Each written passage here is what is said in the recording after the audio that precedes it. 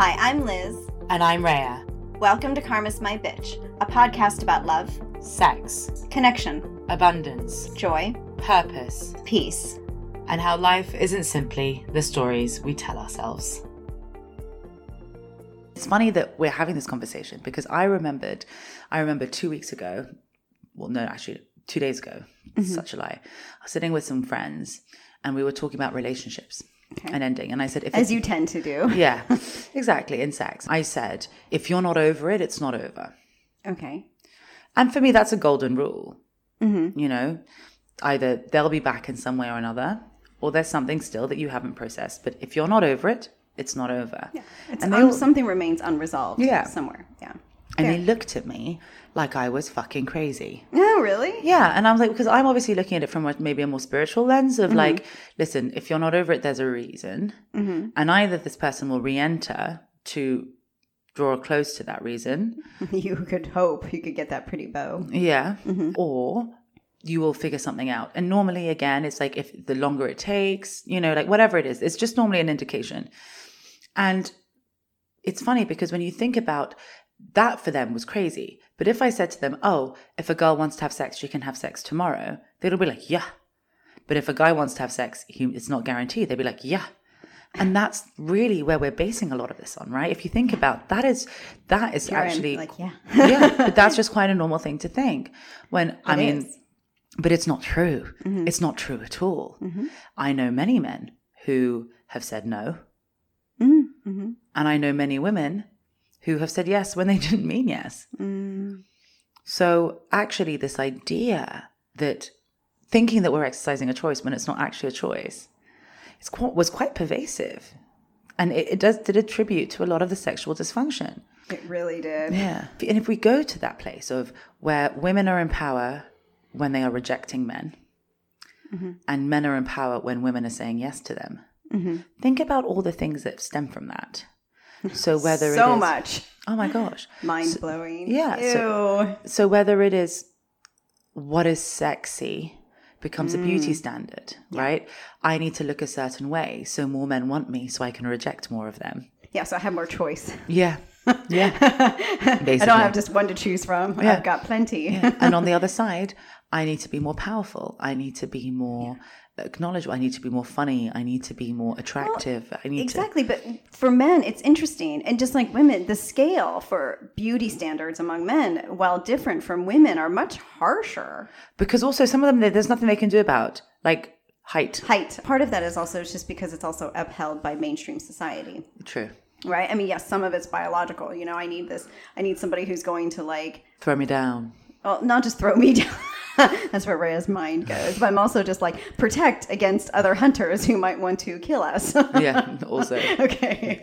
It's that survival instinct. As we said in the previous episode, we're sort of at the beginning, in the beginning of the beginning. And so we're going to be seeing a lot of these beauty standards not just shift, but they're going to have to go. But before anything goes, remember, it has to be held and looked at, which is pretty much what we're doing at the moment, which is like examining, why did I need this? Or why did I think this mattered? Why does this hair color mean more than the other hair color? Right? Even if you're out of your karma and stuff, there's still that wiring we have, right? That we're still moving out of. I mean, it takes getting out of your karma to even see that wiring for what it is. Yeah. Right? And when you're socialized this way, which we all have been to some degree or another, especially what I noticed in living in developing countries like Brazil, it's even bigger because you can imagine the level of disempowerment that women have, right? So the need to be with somebody who has a modicum of influence or power. Because again, if you can say no to everyone, you're going to say yes to the one who's going to keep you the most alive and the one who's going to make you appear at least the most empowered. Yeah. I'm so great that I managed to get this catch. It could be very validating to be seen as a sex goddess. I mean, I'm telling you, like when I was in my younger days, I could feed off that. It was great. I can get it. And no judgment. I'm like, it's great to be able to be like, actually, you know what? I am sexy and I feel sexy and they think I'm sexy. But it's when we're only defining it from that space is where it becomes something that's not in our power because the minute they don't think we're sexy anymore, then we're powerless. And that's not power if it can be taken away by someone else. But these commodifications of these industries, so whether it is kind of the Playboy idea of, the male gaze, I am here to have everyone fawn over me. Yeah. Or whether it's porn. Yeah. Or whether it's even the Hollywood shit. Do you know what I mean? Like if we're even looking at Hollywood and the way we're looking at the female-male interaction, or even the masculine-feminine interaction as we're going to kind of elevate it to. Yes. Like it's always very much this idea playing around those tropes, that power dynamic of the romantic gesture, the withholding of sex. It goes more comedy when you get to the knocked up stuff of she slept with him on the first night and they ended up falling in love. It's not like we don't necessarily have just people in any kind of industry like being mirrored back to us who are just living in each moment, as we've explained in Modern Love, who just people come in and out and they connect and they have sex how they want, when they want, with who they want, wherever they want. No, it's still within all it's still those. within the what makes you still worthy, and how are we going to measure that? Yeah. And one thing about porn, because I thought it was really interesting that we finally got to talk about it or bring it up, because we haven't discussed it in any of our episodes really when we talk about dating, relationships, or sex, because this isn't the only time we've ever discussed sex, but this is the only time where we've devoted entire episodes to sex. And I find it fascinating that this is the time we get to do it, right? In between seasons, it's not necessarily connected to any quote unquote learning of the season. Because it's connected to everything. Exactly. Well, we'll discuss it probably in the next episode. It's not, because it doesn't have a lot to do with oneness. It does and it doesn't. And so we can't really have it in the oneness conversation the way we were, which was more about relationship, right? And we couldn't necessarily have it in the conversation in the next season about spirit and motion, because it's not necessarily, while we're taking a spiritual lens to it, it's not necessarily spiritual. Well, the whole beauty of it, just as we discussed in season 5, that episode about honoring our human experience, one of the beauties of being in human body, one of the beauties of being human is sex. Yes. So therefore, it's not so much a spiritual thing, rather than it's a real human thing. Exactly. And our humanity has destroyed it. Yes.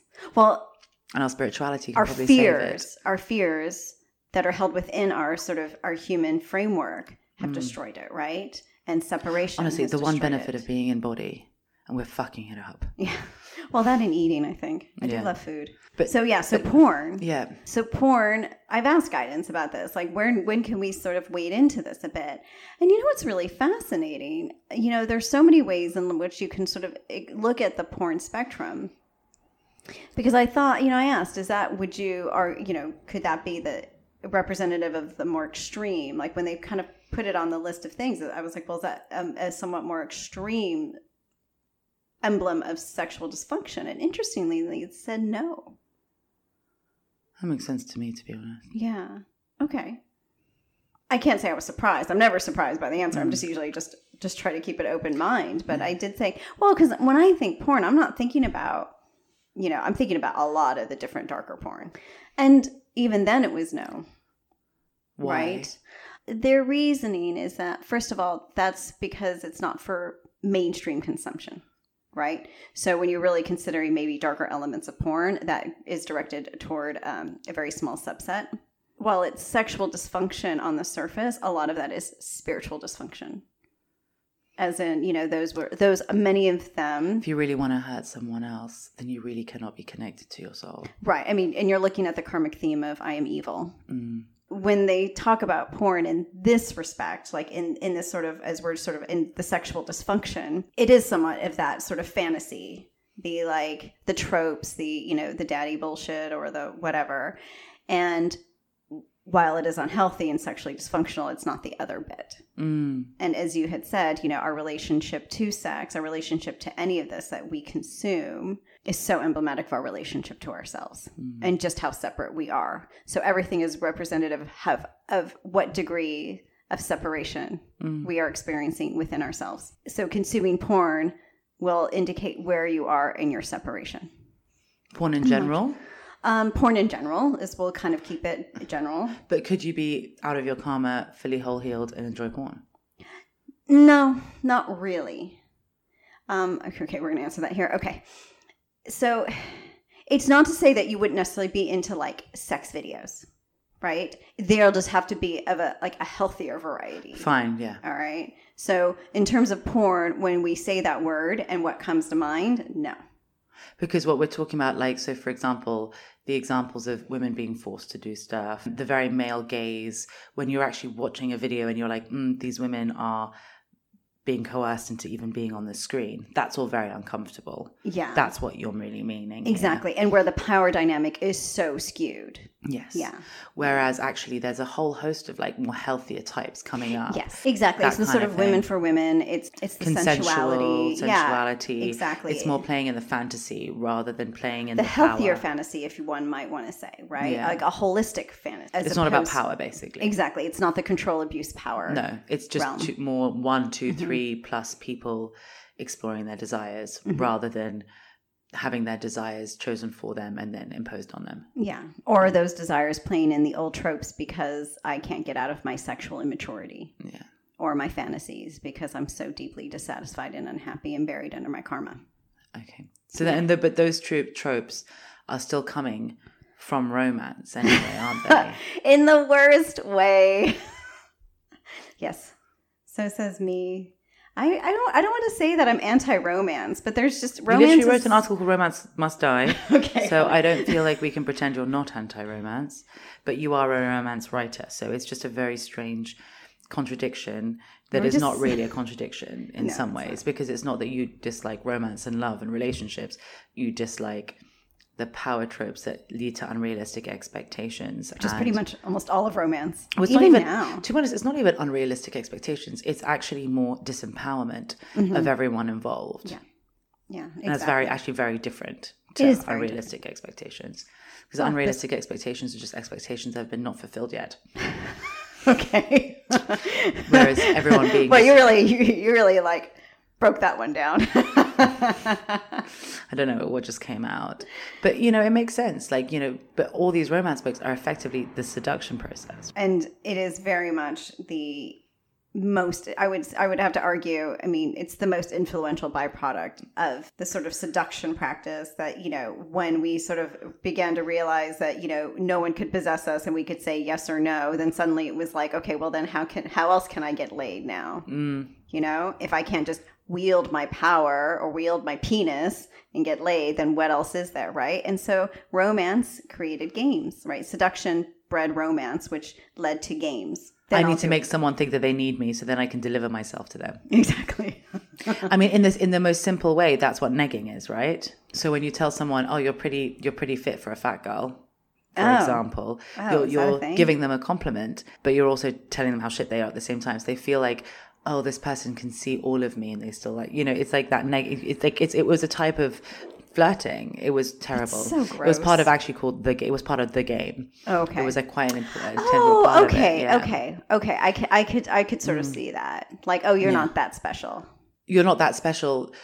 Yes, but with a good point in there as well. Right. No, of course. That's what I mean. You're quite funny for someone who has no sense of humor. Right. Okay. So I can see how Brits would really use that. No, it's American. Okay. Well, I'm aware of it in the American way, but it's the game. Yeah. Yeah. In the game. I read it. I was curious. Obviously, I've always been curious about the show. I made those up. I just pulled them out my ass. Okay. But yeah, like that kind of thing. I need to make you feel like you need me, so then I can recreate that power dynamic that now you don't realize that you have. Or that you're not good enough for anyone. So if I choose you, exactly, you'll feel flattered. Exactly. It's all the same shit, right? So because if you think of like the old school power dynamic, this is just the upgraded version of actually, wait a second. So now you've realized that you have choice.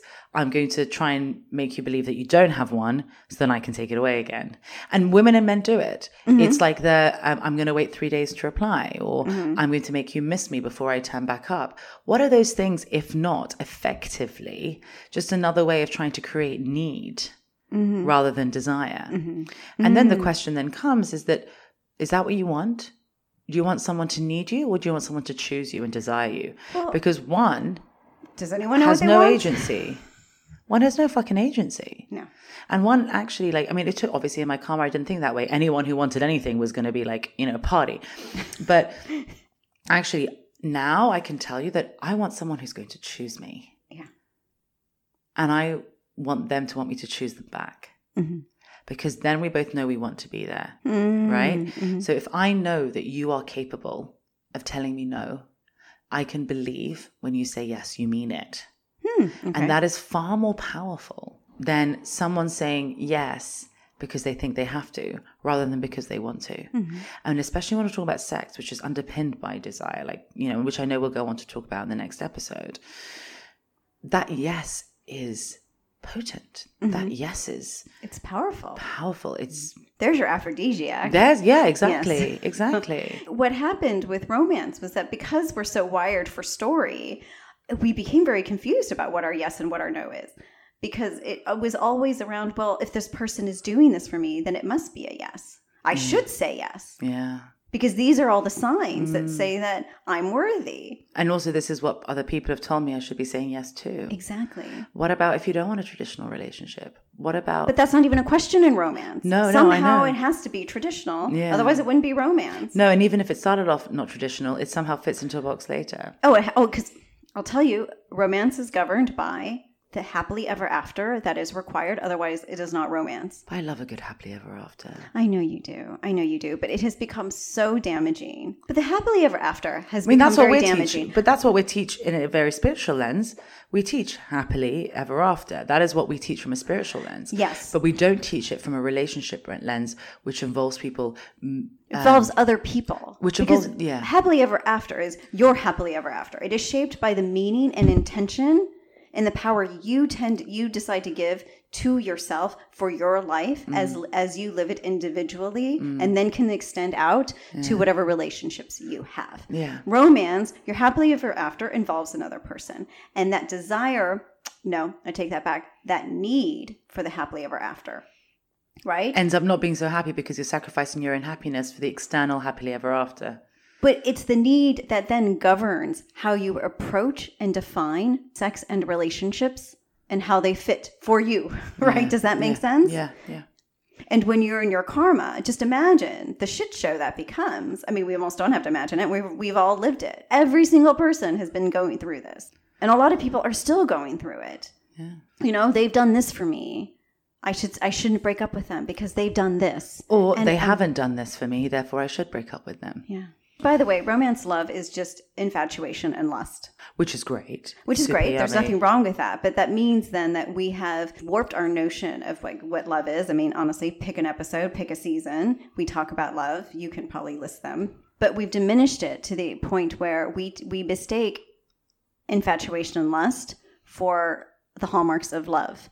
Or that that is enough of a foundation for a loving relationship. And then we wonder why we're in crisis a year or two down the road, even after we've made our vows and said, I do. You know, it's so what are shocking the to me. hallmarks of love rather than the hallmarks of infatuation and lust? Well, mutual respect, honesty, and communication would be how it is practiced, or because love is shining your light for everyone to see, right? So that in practice with a long-term partner would be honesty, mutual respect, and communication, which the basis of is trust. Romance tells us what our first sexual experience should look like, right? I mean, there is a whole, it should be so special, and we have to love them.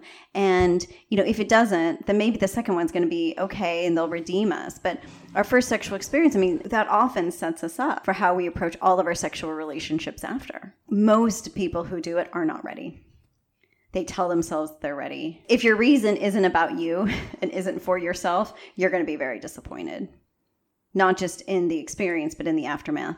Romance primes us. It primes us and sets us up for these stories, and we wonder why we're disappointed when they don't play out.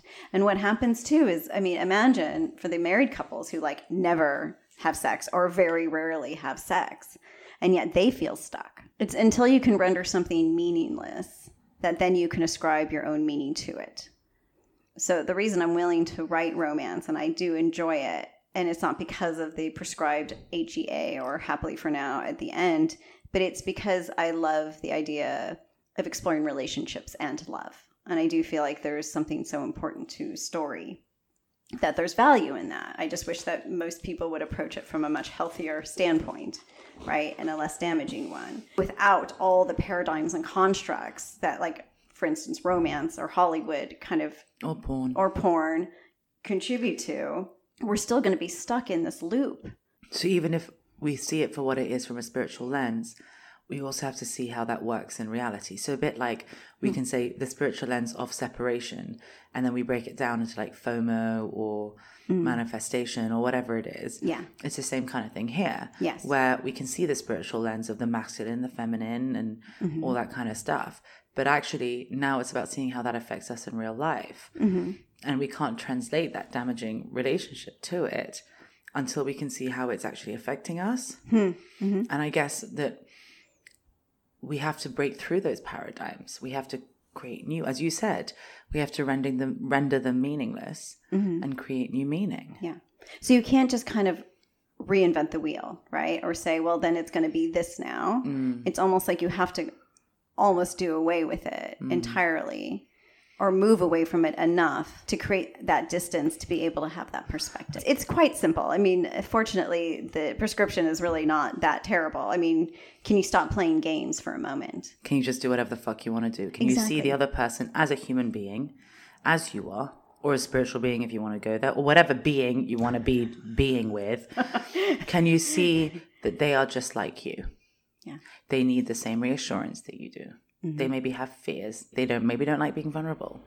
That actually they have their own issues, and they're bringing them to the table just as much as you are. Yeah. And actually love and vulnerability and not being afraid of a no, so you can really have confidence in that yes allows two people to actually connect. And that gives you so much more depth and experience to it. Can I ask you something? Yeah. What is the appeal? Like, I know what it was back when I was younger. I'm going to sound so boomer right now. In the 1900s. Back before the telephone. What is the appeal of game playing now? I mean, I feel like if I think were... it's insecurity. You think it's just insecurity. Yeah. That's it. You don't think there's anything else to it? Well, I don't think you can play games in the same way, right? So if I message someone on WhatsApp... You cannot. That's why I'm and they don't reply wondering. to me for 3 days, I just think that's a dick move now. Okay. You know what I mean? Or like, you're never that busy. So actually, I imagine that game playing works is as much harder as it is because it's the threat. First of all, it's removed if you're met online because then clearly you're both wanting something. So that game is, you can't pretend, oh, I was just so happy by myself and then someone came along. No, because you've gone online. So, that's already gone. Okay. But then also that kind of, oh, I'm only available to return your message 4 days later. Well, you have your phone in your hand constantly. So again, that's also gone as well in a way. So really the one thing I think, because I do see friends of mine who do play more games, although spending more time with me, they're growing out of it. But the ones who do play games, for me, it comes from a fear of rejection and a power thing. So all the reasons are the same. It's all exactly the same. It's I just power. find it fascinating. And it goes back to, I want to be able to say no to you because then I know you're going to be able to say, you're going to say yes to me. So it's all the same things that we've been talking about in terms of romance or sex. It's exactly the same, but it's in relationship as power. If I don't have the power, then you can hurt me. Yeah. Therefore, I have to play games in order to maintain that power. Yeah. It's the vulnerability. Yeah. And control. Yeah. But it's bullshit because actually it's never true. Yeah. And it's never been true. It never will be true. And if you have to manipulate yourself into being with someone, then you must think so little of yourself and so little of them. Yeah. But saying that, I do find when one person cuts through that, if you can't act authentically, it normally either forces the other person to do the same, which is why I believe always put love into it, because then you're having a loving relationship regardless, or it scares them off so well that actually you can find someone who is able to meet you there. Yeah. So for me, I think there is no lose to actually approaching a relationship or dating from an open space, because you'll either meet your match or you'll have the space created so that your match can come in. Because actually most people, like if you think about it, even with your friends and stuff, like we are naturally open creatures. We do want to be in open, trusting situations, even if it's for a day, an hour, a week, a month, a year, whatever. So there is no harm to it. And it is the only way often to cut through the bullshit is to behave how you want to be treated. And then actually it not only sets an example, but it kind of elevates the whole thing. I mean, I think it goes back to the judgment and shame we have around sex, right? Like nobody's honest about their sex lives. I struggle to be honest about mine, if I'm honest. I don't like lying. I've never been able to do it. Wish I could.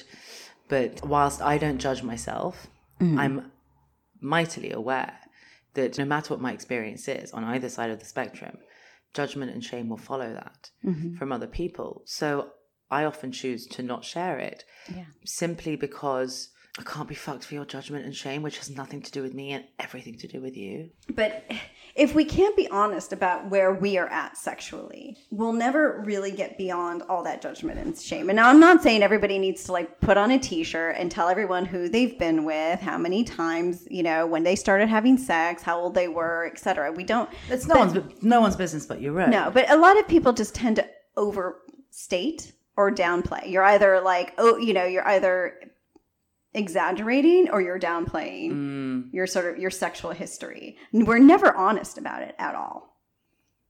And that really keeps us from transcending it because we get stuck in the judgment because we're still pandering to it. Exactly. And I'm not saying you have to tell anyone. I mean, it's just as valid to say, actually, it's not your business. I don't want to share that with you. Yeah. That's beautiful. That's very authentic and integrity. Rather than being like, oh, if I don't share it, they're going to assume this or that, and then they're going to judge me, and then they're not going to want me, and then they're going to walk out the door, and I'm going to be all alone forever, and I'm going to die alone with 2,100 cats. Like, come on.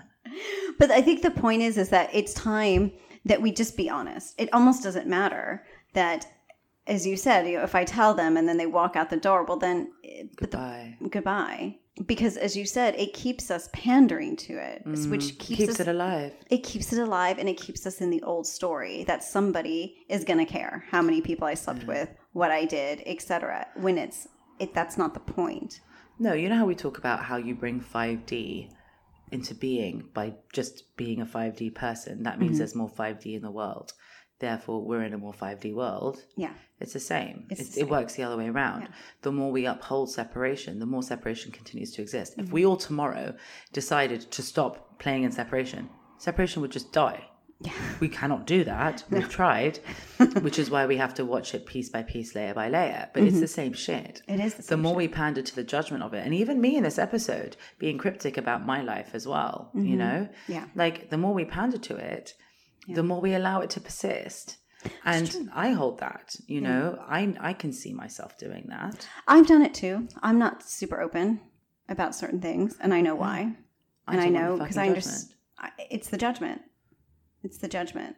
It has nothing to do with my married life. So I'm like, oh, well, then that's past is past. It's fine. But I also understand that at some point, and I always knew it would come out eventually, right?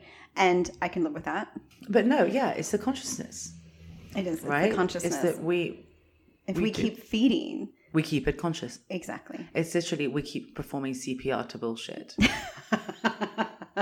And our mouths are covered in shit. And it's just bullshit. We're spewing shit. Like, it's bullshit. Like, it is. It's all at bullshit. this stage, like, if we can't be honest about where we're at sexually, you know, maybe I've had 5 fewer than this person I'm going to sleep with. Should it matter? Does it? All. Why would it matter? But also, why does numbers mean anything anyway? Oh, but they still do to people. I'm telling you. I mean, I feel like I said this recently, and the person who I said it to looks really shocked. It is not an achievement to stick a penis into a vagina.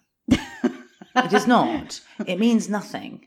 That's not, in some ways, is that even sex apart from physically? Is that really, I mean, I'm sure, and we'll talk about this more in the next episode, but what does that mean? Why does that make one more? Well, it's also not an achievement to spread your legs. No, sorry. Yeah, no, it's the same thing. That's what I mean. Yeah. So at the end of the day, someone in a very long-term relationship having sex with one person could have way more experience than someone who's just had a series of one-night stands. It's all relative and it's all bullshit. It means nothing, and unless we've ascribed meaning to it, which we continue to do, because we're trying to uphold, as we've been saying, these bullshit paradigms and tropes of what it means to be a man, a woman, sexy, powerful, in control, etc. A sexual being. Yeah. As well. Yeah. Which is why it's so important just to heal your karma already. Because then I truly, and I say this from experience, and I will own this part, sex can be freer, better, and just a totally different experience when you aren't shackled by all the feelings of not being good enough. Because instead of having sex with the other person, it's actually an internal experience that you're sharing with someone else. Yes. And that is a game fucking changer. A big one. Literally. Yeah. And the more we keep using sex as a measure of our worth, to show that we're deserving, we're lovable, we're perfect, we're powerful, you know, we're not evil, we're whole, whatever it is. Yeah. We can find someone who matters. the more we're going to keep ourselves away from the real thing, the beauty of being human. One of the handful of benefits of it, we're not even going to get to experience it because we're too busy worrying we're not good enough to be that.